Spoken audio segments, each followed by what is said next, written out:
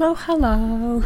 Hi, this is Maya, and this is the new episode of By All Means Necessary. Welcome to April. Yes, this time I know which month we are in, and I am the actual epitome of laziness. Like, I don't even know if you can hear me, because this mic has been extended to its fullest potential, like over the desk. And yeah, I just have my legs up. I'm trying to make myself comfortable, because we have a long episode in front of us.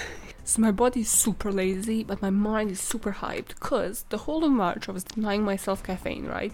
And can you hear it in my voice that I'm not doing that anymore? So yeah, I'm back on no sugar month, because that was awesome. Like, I didn't crave anything after that month, which is the best thing. You know, fully recommend. I want to say wholly recommend, like holy milk. No, what? Holy milk. Oh god, I'm losing my shit. Okay, another thing is my best advice to podcasters, if you are not taking this seriously, and but you at the same time are, like, if you listen to my podcast and you want that kind of approach towards podcasting, is to record an episode week in advance, but to edit it just like a day before the release date is just so much fun. Like, you are just gonna laugh, because like you forget about the case you researched and you completely forgot what you're on about, and then you just laugh at your own jokes. Yep, that's the approach I'm having towards this life. Also today I reached another level of quarantine. Like, husband brought home printer, okay? I have lost my mind. I have the sounds of printer. Like, when this thing was printing, I was in some sort of epiphany. Like, I have never heard a printer print paper. I was like, this is so beautiful. Literally, I just held his hand. I was like, can you be here with me? And he's like, it's a printer. Now we have another motorbike situation. That's great. That's off to a great start. So yeah, pay attention to stuff that prints, guys. Appreciate everything, every single sound, however annoying you manage to find it. This part was just supposed to explain the title of this episode, because not all of you are multilingual. The shade, the sass, the levels of this life. So I appropriated the expression obviously to the episode that we have ahead, because it's about Colombian drug dealers, right? So the expression needs to be in Spanish, and guess what? I know some of it, so okay, cut to the core, cut to the chase. Mucho ruido y pocas nueces is the actual expression. It literally means a lot of noise and a few nuts. What it actually means is, like, when somebody's all talk. When you Google it, you get a Shakespearean drama, but I think it was done as a movie. Like, all of these actors are super young, like Keanu Reeves, young Emma Thompson. I don't know why it comes immediately with the Spanish translation though. Like, there's probably other shit out there that uses this expression. But no, this is what comes up, so we should all go watch it, right? No, of course not. Okay, I'm gonna cut this out, but go on Patreon if you wanna hear a story about how much I love or don't love Shakespeare and how much I give a fuck. So now that we learned the expression, the twisted version of it is mucho ruido y muchas nueces, which is what happens in this story, because it's not all talk, it's all talk and then all work, and there's a lot of nuts, and by nuts I mean bullets, in people's bodies, flying from a motorcycle hitman. That's how you don't spoil a fucking story, right? Imagine how funny it would be if I just continued speaking broken Spanish. All of the audience I have would be like, the fuck? Like, and then I would gain other audience that also would understand, so that would be pointless. I'd just be there like, aguantad, okay? Aguantad! Put up with me, for fuck's sake. I do this for free. You don't pay me, you don't rule my world. That was intense as fuck. God, okay, let's move on. It's one case, but it's really strongly entwined into two. So yeah, you're technically getting two mini cases. Aren't you a thrill? Aren't you lucky? I'm covering the case of Jorge Ayala, but there wouldn't be a Jorge Ayala case to begin with if it wasn't for one woman, Griselda motherfucking Blanco, okay? We're going HITMEN in full strength, yeah? Covering them all. She was the facilitator, you could say. She was the enforcer. She was the moneymaker that paid them all. But let's just have a Griselda Blanco corner to, like, allow you in, and then we can cover Jorge Ayala, so you kind of like picture everything and you understand it fully, alright? Set the scene in your head, okay? The way you set the scene of, like, how I'm presenting this case to you, yeah? Set the scene. It's 1970. We are in Miami Beach. It's hot, it's sunny, it's sweaty, but drug business is in its full spring. Yeah, it's summer, but the drug business is in its full spring. It's the worst joke ever. And this drug business is run by over-controlling drug dealer who never stop at anything to get her money. She moved in there with her second husband, Alberto Bravo, and just picture her, she's kind of like, first of all, Google Griselda Blanco, like, right now, or check my Twitter page. Google her, just check her little face. I'm not shaming it here, okay? I have a really weird chin, and Griselda Blanco had, like, all these rolls, because she was kind of chubby by the end of her life, but, like, she just had the weirdest chin. She had the most unfortunate chin, okay? You know, the one that looks like balls on a guy? Yeah.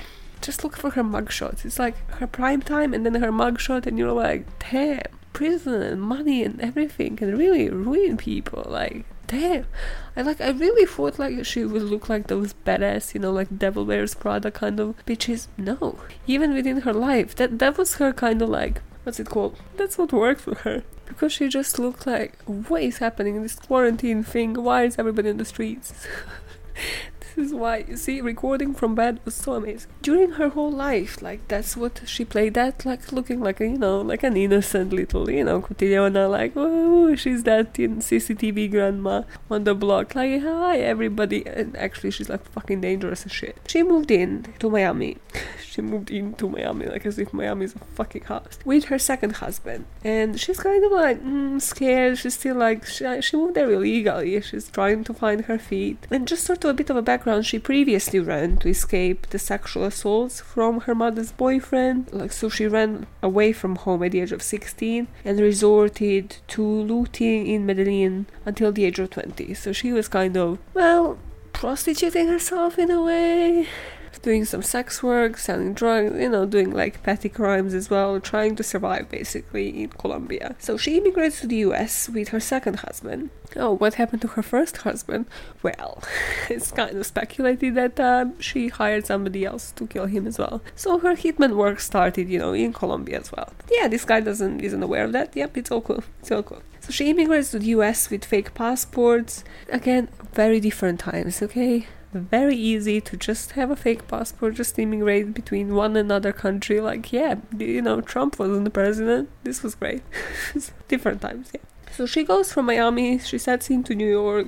Griselda and Bravo established a sizable cocaine business there. And now, like, her life is still unstable, right? So she was indicted on federal drug conspiracy charges with other 30 of her subordinates. So she had a sizable business, you know, nice little startup of like 30 plus people. She flees to Colombia, but before she could be arrested. But then she manages to somehow return to the United States again, right? It's like, again, she gets another fake document, probably another, you know, different name, like, hey, it's me again, just a different face this time. And she settles to Miami in the 1970s.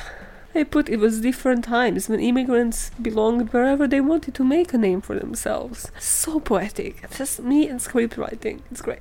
So her return to the US from Colombia kind of coincided with the beginning of public violent conflict that involved hundreds and hundreds of murders and killings yearly, which were associated with this high crime epidemic. So Miami was the center of crime. Coke, people being shot from the motorbikes, that was her modus operandi, to the point that law enforcement actually put a unit to end the influx of cocaine into Miami. It was called a Central Tactical Unit, please.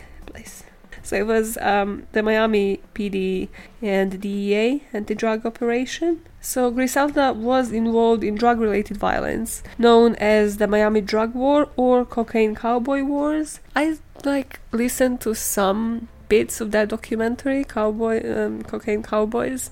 I wasn't that impressed. I don't know, it might be because it was made like ages ago. I was just like, this is dry. I thought it was going to be some dramatic shit. Come on, it's Griselda motherfucking Blanco, okay? So this was the drug era that lasted in the 1970s and 1980s. This was a time when cocaine was trafficked more than marijuana. Please give me the stats of what you mean. Oh, I love this part. Sometimes I sound like I vouch for these criminals. I don't, but sometimes it's just immense shit and I'm like, this wouldn't have been a thing. Okay, it also led me onto a weird Google search. Okay, so she was actually personally involved in developing like creative methods to get coke into the US. So she set up a lingerie shop, right? That's how you pronounce it? In Colombia. That in Colombia that produced underwear for export with secret compartments. Of course I Google this, okay? This is, again, the focus of all of this research. It just goes into this, yeah? Suddenly I'm like on page 10 on Google of nothing else but this part. So she had padded bras, right? So if you Google this, okay, first of all, if you Google Griselda Blanco underwear, you're going to go into images, because that's where you're going to find this, because there is like this shop that named some underwear Griselda Blanco, and it just looks like a little pouch for your undies. This is not it, okay? It's in images section. So she would like basically stick like little bags of coke onto the padded bras. It's like inside the padded bras, yeah. So because obviously even if somebody strips you, so you had to have like nice size boobs. You know, I would fail in that. She wouldn't need me. Little bags of coke. But then again, that's probably at least 2-3 grams per boob. So I don't know if that's, you know, how many people do you then need to smuggle some substantial amounts of coke. Okay, I'm kind of now convinced that this is not the most genius plan ever. I'm so disappointed now. I just really love this part, and now I'm like, but how? How was then coke more prevalent than marijuana? I'm not gonna Google this again. I swear to God, somebody let me know how many grams of coke can you transport in a bra, okay? I will not reveal your name, okay? Just let me know. Another thing that took some focus in this research, she was apparently supposed to be portrayed by Jennifer Lopez in a movie this year or something that was supposed to be shot. Well, now everything is postponed, but I just found that bizarre. And there's multiple articles announcing that. I just don't understand. There's just not a single physical similarity. I mean, I understand they're both Latina, but like, no. It just doesn't make any sense. Also, this is the kind of role that you give to somebody who is like, first of all, has a similar physical appearance, but someone like with street cred, maybe J-Lo in, 90s, but like not now. It just baffles me. What is going on this street? Yeah, you know where I'm at. Yeah. So she gets arrested by the DEA agents at her home, and she's held without bail. So after her trial, she was literally only sentenced for like just over a decade, like 12-13 years if I remember right. Just nothing for somebody like who just murdered hundreds and hundreds of people. That's why it's smart, okay? If you hire hitmen, and if they can't connect them to you, what can they charge you for? Drug trafficking. If she wasn't drug trafficking, fuck knows what this woman would have even been charged with. Don't put some blood on your hands and yeah, you're safe. Even from prison, of course, she continued to effectively run her coke business with the help of one of her sons. So, it will actually be the testimony of Jorge Ayala that gave the Miami State Attorney's Office sufficient evidence to indict her for 3 murders. And we're gonna cover those murders in his case. But yeah, it's only those 3 murders, and it's only because one of them confessed. But even this was really debatable, and like it was just like even this case sort of almost collapsed due to these technicalities relating to a telephone sex scandal between the star witness and female secretaries in district attorney's office. It's just like everything is sort of going on technicalities, it's like, oh well, yeah, we are finally gonna nail her, and it's like, oh no, actually your attorney's office is kind of dirty because there's these secretaries that kind of leaked some sex tapes and had some phone sex with the main fucking suspect, okay? So how are we gonna do that? Because now your office looks kind of shady. It's like the thing, if you're a police officer and you're like nailing the biggest criminal of that fucking decade, maybe go into your department and be like, are we clean? Are we going to this trial? Are we gonna look like fucking fools? So this whole thing, right? Of course, found a news article because again, what do we focus in this story? If not on a fucking phone sex scam. As somebody who worked for a call center for years, I understand how important this is for me to give some screen time, some microphone time, okay, to the people doing the hard work in a call center, okay?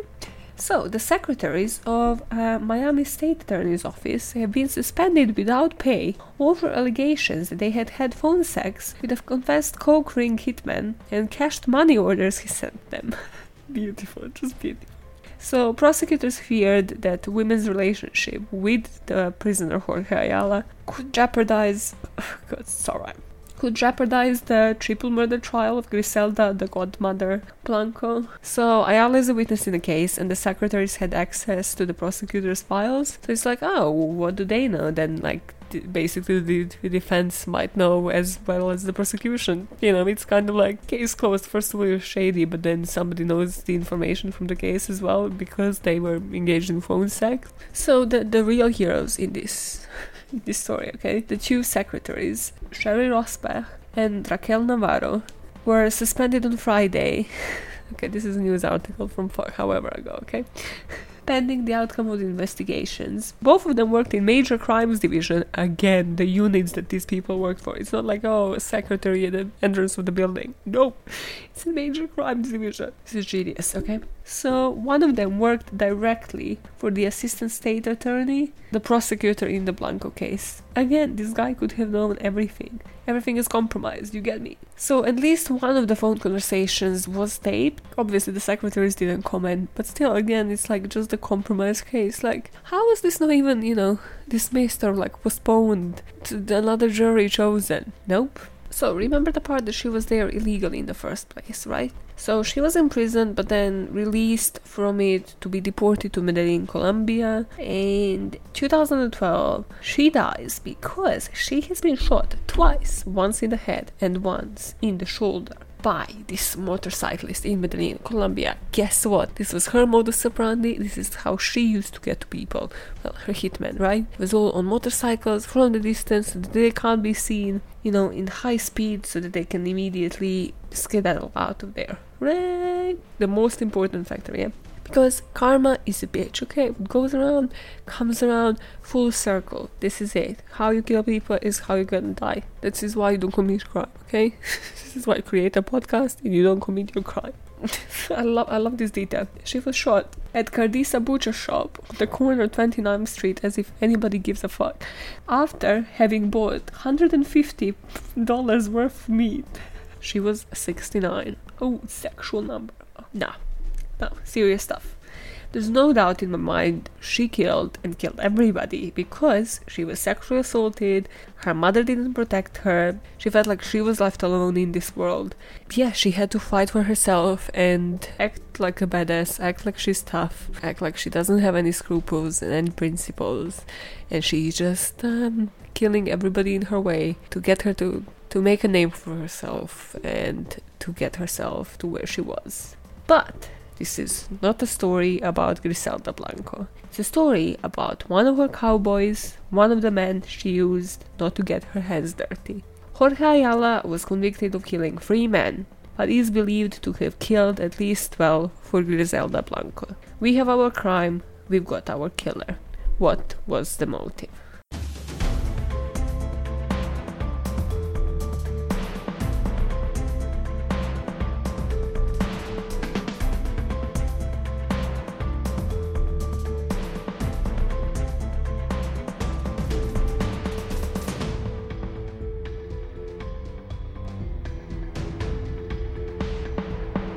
Okay, so the thing with Jorge Ayala was that he was not even arrested because of his hitman work.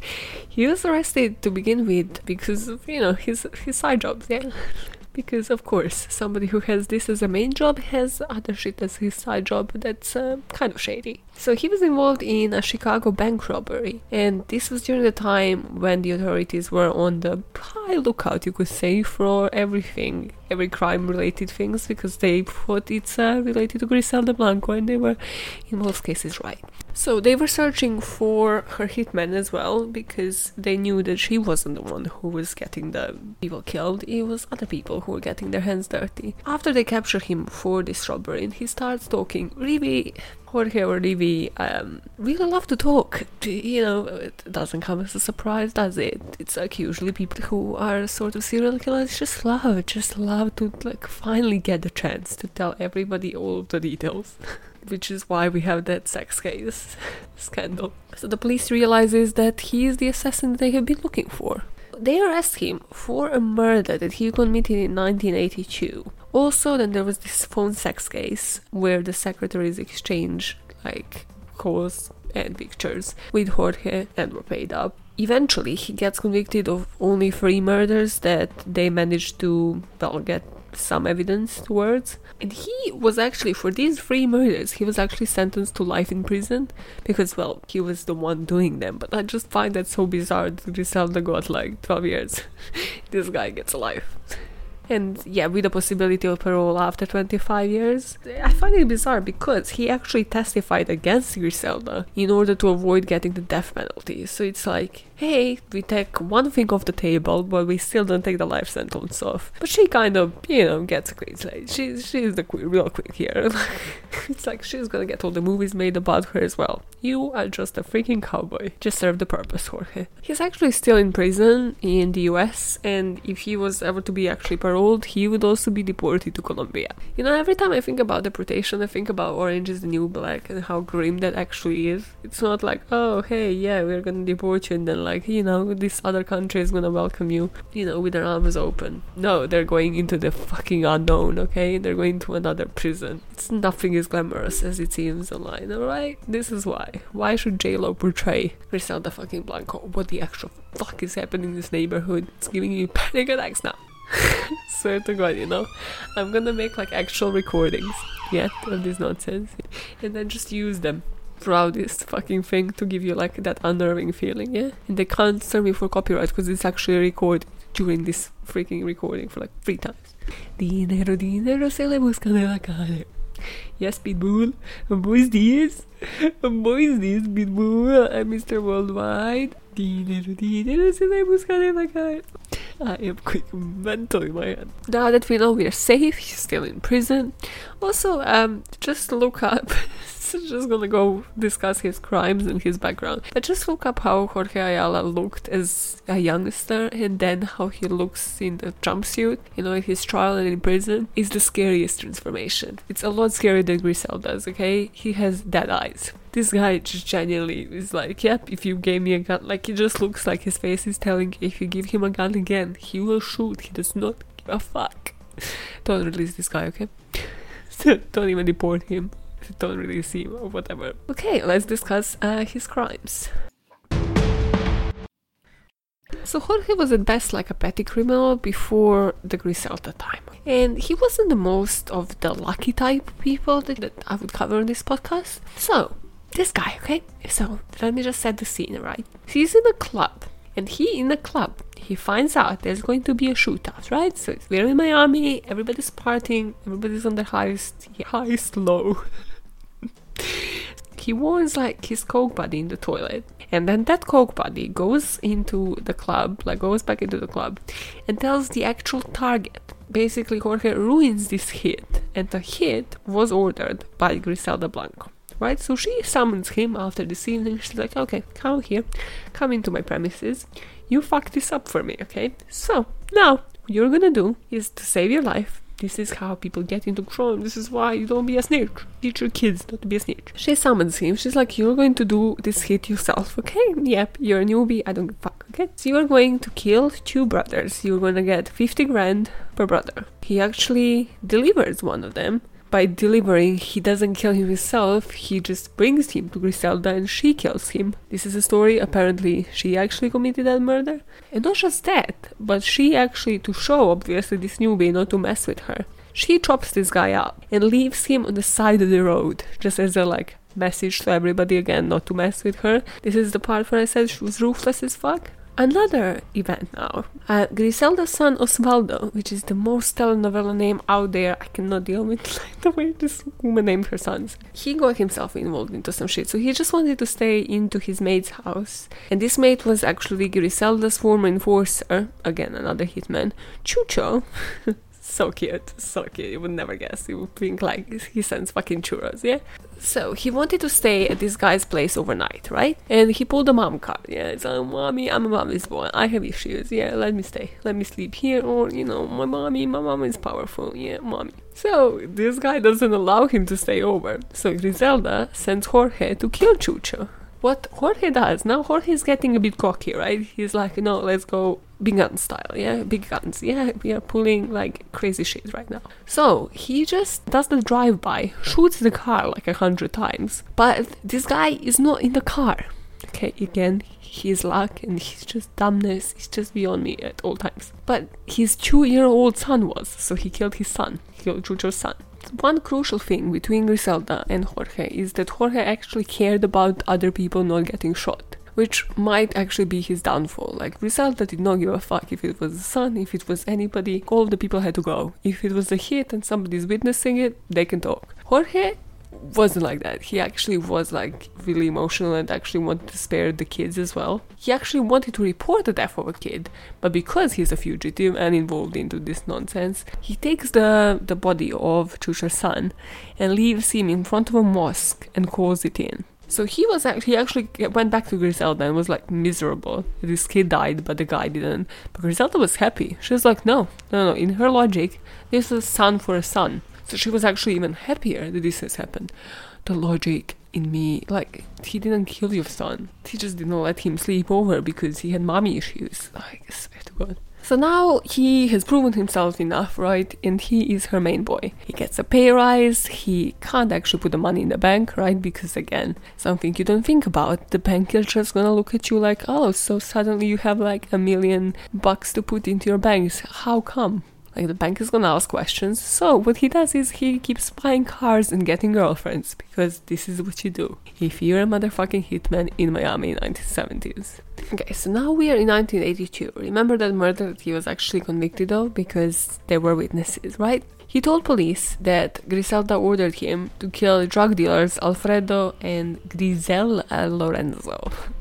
These names, these fucking drug lord names. Beautiful. So the Lorenzo brothers, yeah, they failed to pay for 5 kilos of coke. So they were shot by Ayala in their South Miami home as their 3 children watched television in another room. So of course Griselda was pissed because he left 3 other witnesses who had to find these parents then. But Jorge actually really didn't want to kill these kids again. Like, he had a boundary with children, so he didn't want no loved ones killed. He was like, no, this is what I have been paid for, this is my hit. Sort of, like, it's just, again, did the guy had morals, or was it just something that did his business as, you know, this is what I'm paid for? Gotta think, which one was it? But why Griselda was pissed? Again, because it was all about being ruthless and killing everybody in her way. And now everybody's gonna think like, hey, she's suddenly getting weak. Look at this. Like, she left like 3 people behind. How come? So it's all like, sort of like how this comes back to her, rather than, hey, this guy actually did his job.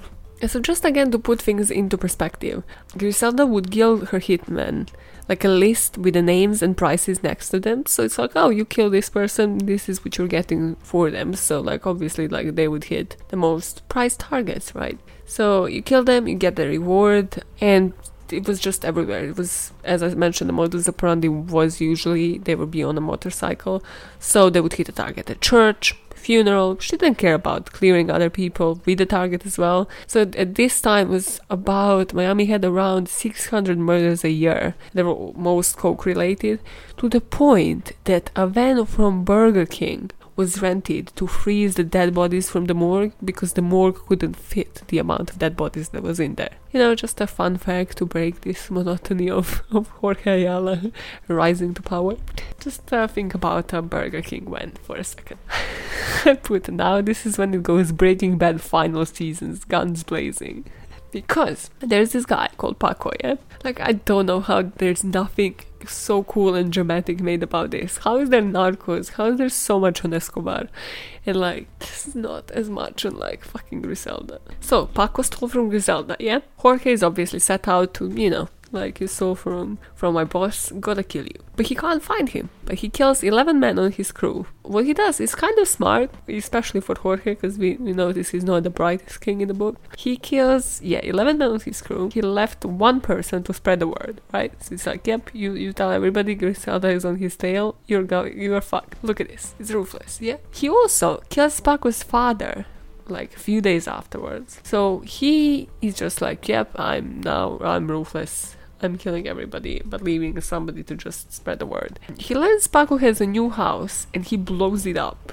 He just burns this house to the ground, but there's no sign of Paco. It's like, this is now becoming a history, Jorge, where you're killing, blowing shit up when the actual target is not in there. Okay, get a grip. Confirm they're there. Okay, but still, Griselda was happy because he finally proven that he got a point, right? He kills other people. You know, it to her was like, cool, that was a message sent. When we track him down, we're gonna kill him. In between the crimes, Griselda and Jorge were doing coke and each other. Peak sentence in the script, life-changing.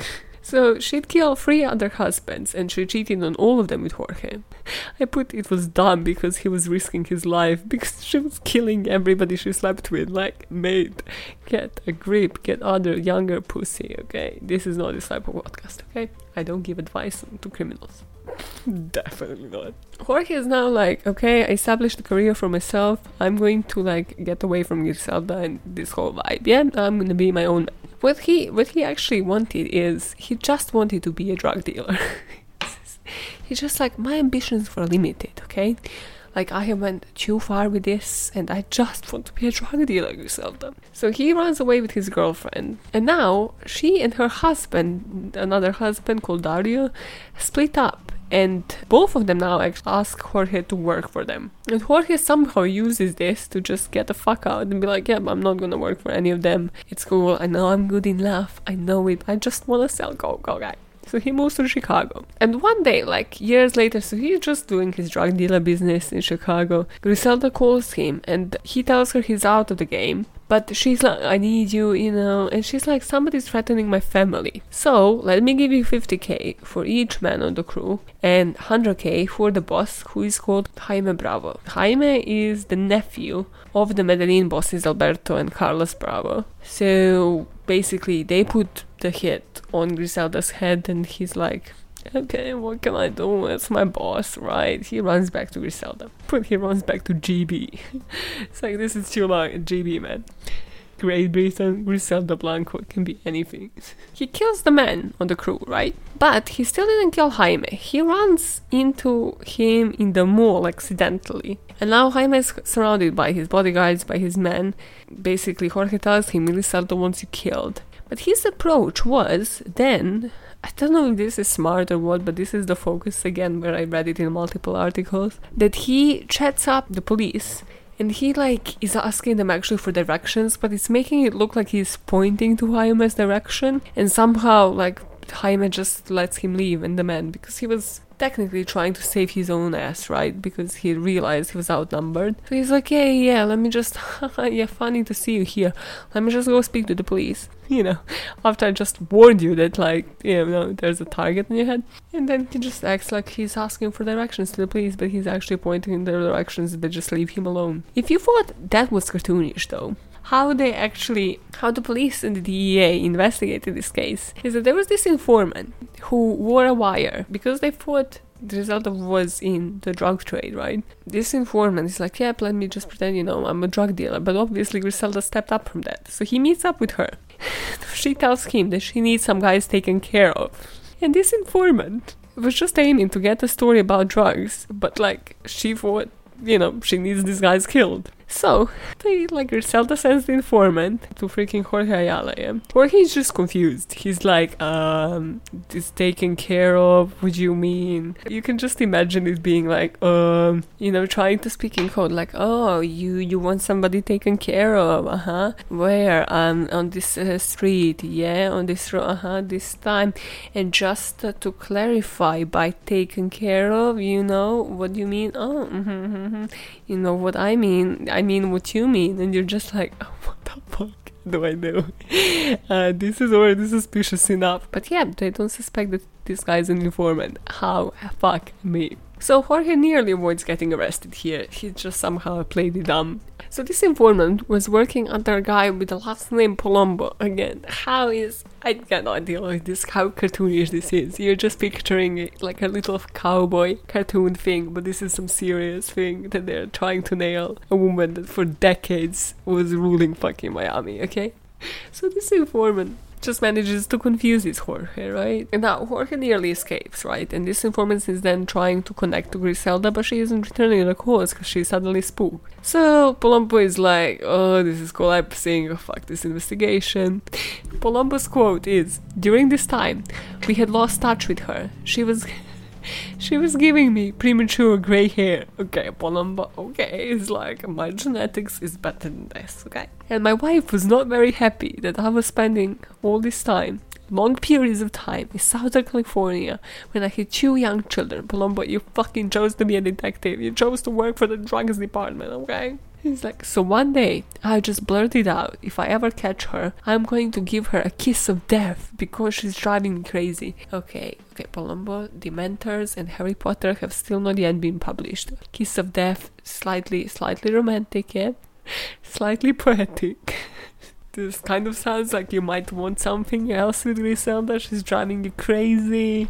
You want a kiss of death. Oh god, this whole thing is such a cartoon. I have brought you a cartoon in a freaking podcast version today, okay? This is it. Round of applause for Maya. Boom, boom, boom, boom, boom. Good. So, Palumbo is like, fuck this shit, let's call DEA. So, DEA is like, okay, we are literally out of, like, we have played all the angles. Let's go back to what we know her weakness is. Her sons.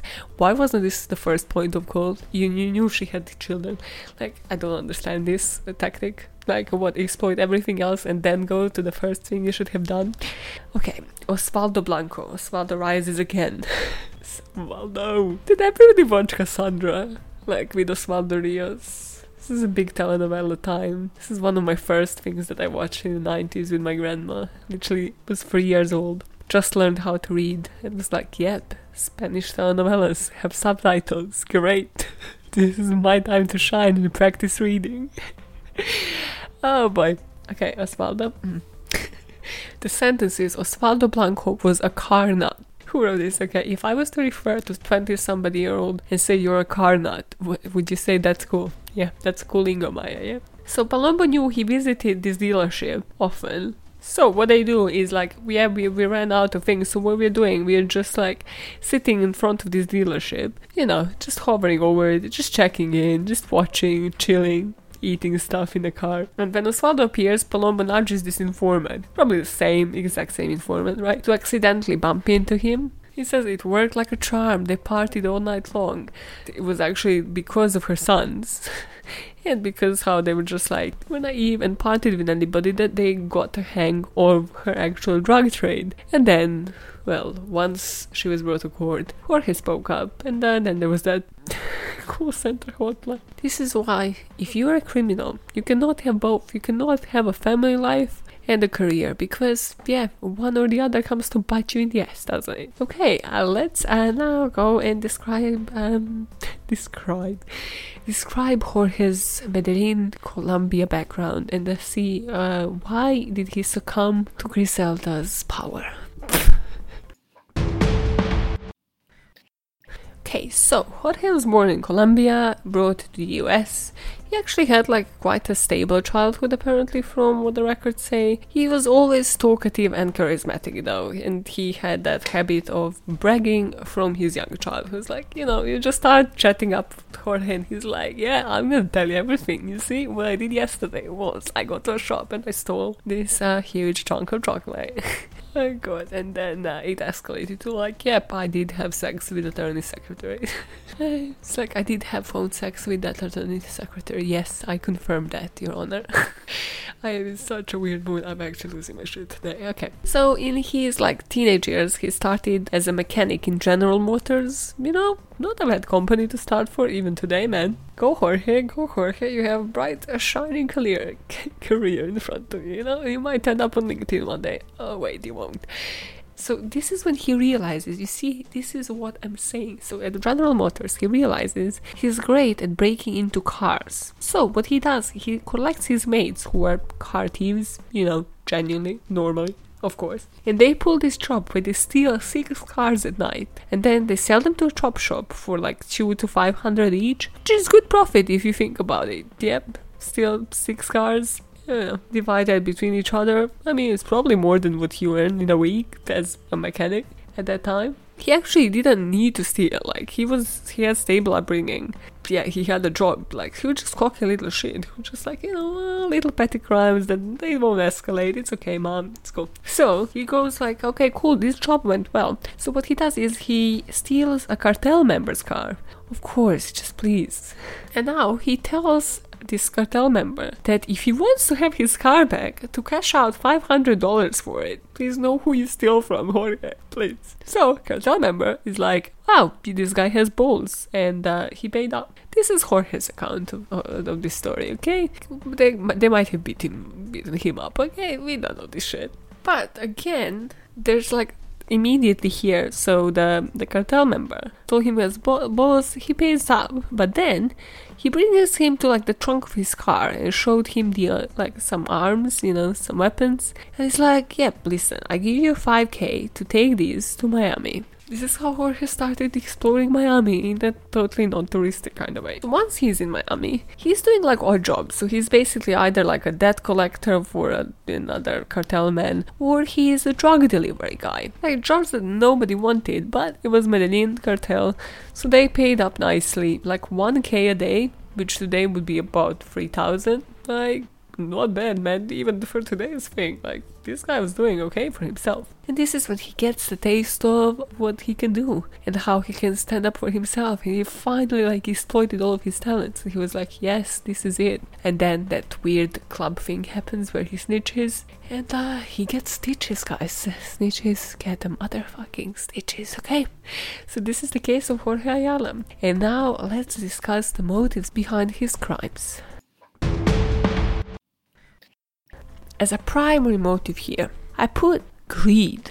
Not so much for money, but for fame. Okay, this is that thing where it's like, no, I need to stand out from my past. I need to focus on the future. I'm standing out from the pool of hitmen as well, and I need to prove myself to Griselda so that I can support myself. But it was more than support, because again, as I said, he had a job to begin with. He didn't need all of this. He was just cocky little shit that needed fame, that wanted to become famous. But what he never understood, and I don't think Jorge was particularly smart of a man, is that unless you are the major mob boss or you are the person ordering these hits, you are nobody. You are being used as a tool. You are the enforcer, okay? Somebody else is giving you the orders and paying you the money. Technically like a fucking delivery guy.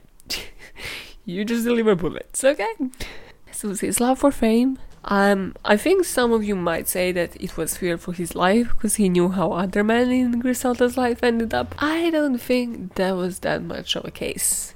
I just think he knew where he could get the fame, where he could get the most money, and that's why he returned to Griselda to begin with as well. I think it was a lot less about fear for his life because he knew he lived without her, selling drugs for quite some time, so he knew that she wasn't going to come after him in that way because she needed him as a hitman.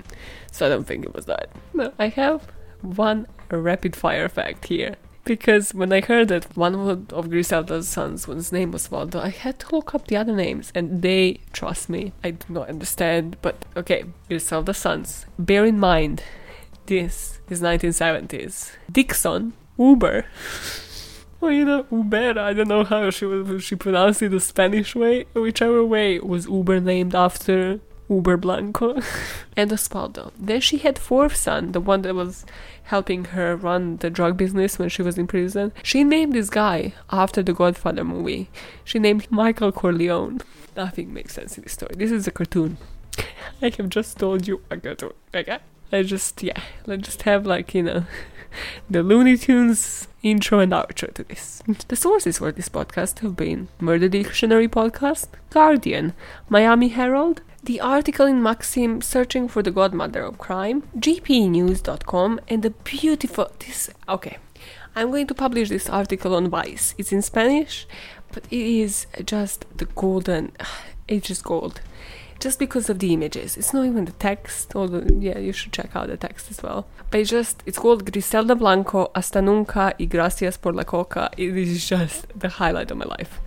It's just pictures of her, pictures of news articles from the time, pictures pages of covers, their mugshots, everything is just beautiful, guys. I have never read a more beautiful article. I am definitely losing it over this case. But yeah, I hope you enjoyed that. And yeah, I'm covering other Hitmen this month, so let's keep that coming. I don't think anything would match the love I have for Griselda Blanco. The very, very unhealthy love, but yeah, let's see how that goes. Well, I sure as hell hope you enjoyed that story as much as I enjoyed researching it and then telling it. You can see I was losing it a bit, you could tell. Basically, this whole month, I am just in some nonsensical, I'm in some crazy limbo when I'm researching this Hitman, because it's just stuff that I've never researched before, never encountered before, so I don't fully understand it. And then I make it into a very simplified, cartoonish way. Next week, I'm covering Benjamin Siegel. That's sort of you can picture it as a black and white movie. Wait, that's how I'm gonna portray it, even though it's still a freaking cartoon. So I sure as hell hope you are as excited after you hear this story as excited as it seemed and was losing it while covering it. Well, you can always let me know what you think, There's Patreon where you can join the community and listen to other stuff. So the April episode is already out that we'll be covering Glamour Girl Slayer. It's fascinating. Anyways, not even gonna spoil it. But yeah, you can always let me know what you thought about this episode by tweeting to me at thatbampod or emailing podbam@gmail.com. Now, because we're all stuck in the houses, I have 3 whole recommendations for you, yeah? Holy milk. Of course, I never edited that out. So for all of you that know me and follow me on my personal socials, you know how much I am obsessed with La Casa de Papel. I lived every single of those seasons like it was my own skin. It was me right there, probably because of the binging effects. Yeah, it's an actual thing. So after you binge for about 9 hours for the whole season, and then you get out of your room, you're like, damn, yep, the effects are still there. Life is a lot more intense. So yes, I am still having PTSD today. I'm still pretty much having meltdowns on the street and everywhere. And this show definitely tops my list of a number of shows that I've seen, just because Americans can't do it as Europeans, okay? Just because there's never that raw emotional feels around gay people, around transgenders. It's always the Americans always just focus, too much on the action, and it's kind of everything else is sort of considered in that bullish way. Whereas here it's people are the center of the story, and the producers know that it's them who people are going to relate to, so they need to focus on their lives and make it raw and very emotional. It just has some of the most important messages towards the police, towards the authority. It's all about the resistance and how criminals can actually work to use media and to use the public to transform the image of themselves. I mean, we've seen it from the people I cover on this show and from others that interest you into true crime.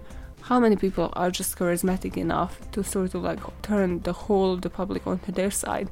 How many people we still have that fetishize all these serial killers and that still have crushes over them, even though they have killed brutally so many people. So this is sort of that on a group level. And I mean, it's just, they're just robbers, okay? Come on, don't put them there on the same level. Hey, Maya fetishizes crimes and criminals, okay? Don't put it out there. So this whole week for me has been just really about vulnerability and about just getting through and getting the right emotions out. And then La Casa de Papel was just the cherry on top of a cake. So in that light, I've been sort of binge listening to the podcast by Brené Brown, which is Unlocking Us. You might know Brené Brown from either her really famous TED Talk or if you've read any of her, Daring Greatly, Dare to Lead. She researches on vulnerability, and it is sort of in a self-help kind of way, but really approachable and with real life analogies towards, people's situations. And giving actual examples that people can relate, which many researchers can't just do. They just see data and they just see samples, and they can't actually reiterate this to people. So I listened to a lot of her things and read a lot of her books last year, and that's kind of how the podcast came about, actually, because she preaches about without vulnerability there's no creativity. It's people that actually take the step forward and take the stage and actually do something that they want to do, that are brave rather than their critics. And well, I wanted to do podcasts for the longest time, but was always who's gonna listen to this? Who's gonna listen to this accent, this voice, this weird sense of humor, and me laughing into my microphone during recording? It's like, I can't deal with the backlash. I'm gonna have like people hating on it and stuff. And then I was like, you know what? Like, why wouldn't I do it? I'm doing this for myself. People will hate on my accent and this voice and the version of the stories I'm telling you, even if I'm hidden in a freaking mouse hole and just not expressing anything. They'll be like, oh, remember Maya? That girl was weird, wasn't she? Let's hate on her. So Brene had this guest, which I had no clue, never heard of this woman, and now, well, I'm listening to like her audiobook. I'm halfway in and I love it. She's called Glennon Doyle and her book is called Untamed. It's again very similar to like, well, self-helpish kind of area, or like personal development, whichever you want to call it. But it's just great in a sense of like positive influence towards women and on identifying like the patterns where she as a mother was differentiating between her son and her daughter based on how society told them to bring them up. What is going on in this neighborhood? But yeah, the book is about her actually coming out after years and years of marriage, having had 2 kids, and then just, yeah, that stigma around her just finally being untamed and finally feeling free, stepping up and doing shit for herself. Those are my 3 recommendations. Sort of true crime-ish, a lot of it not. And on that note, after binging on La Casa yesterday, I basically had this, post-meltdown run, which was totally not the most intense run ever. And during it, I was thinking about how to conclude this episode and sort of how to align it to what I said in the last one, which was about me being comfortable during this time and being completely okay with social distancing, like, hey, I've been prepping my whole life for this shit and I don't understand how people get bored.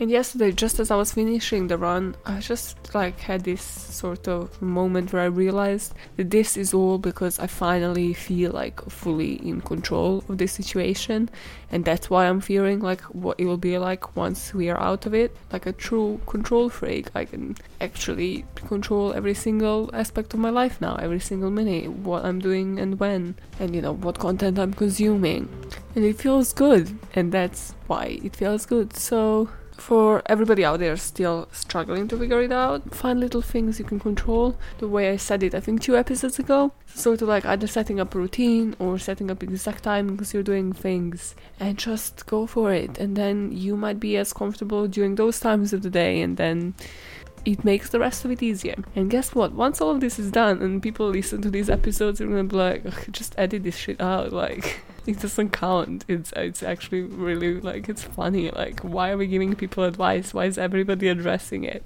Because it's a current situation, and this is a podcast that comes in a current time, okay?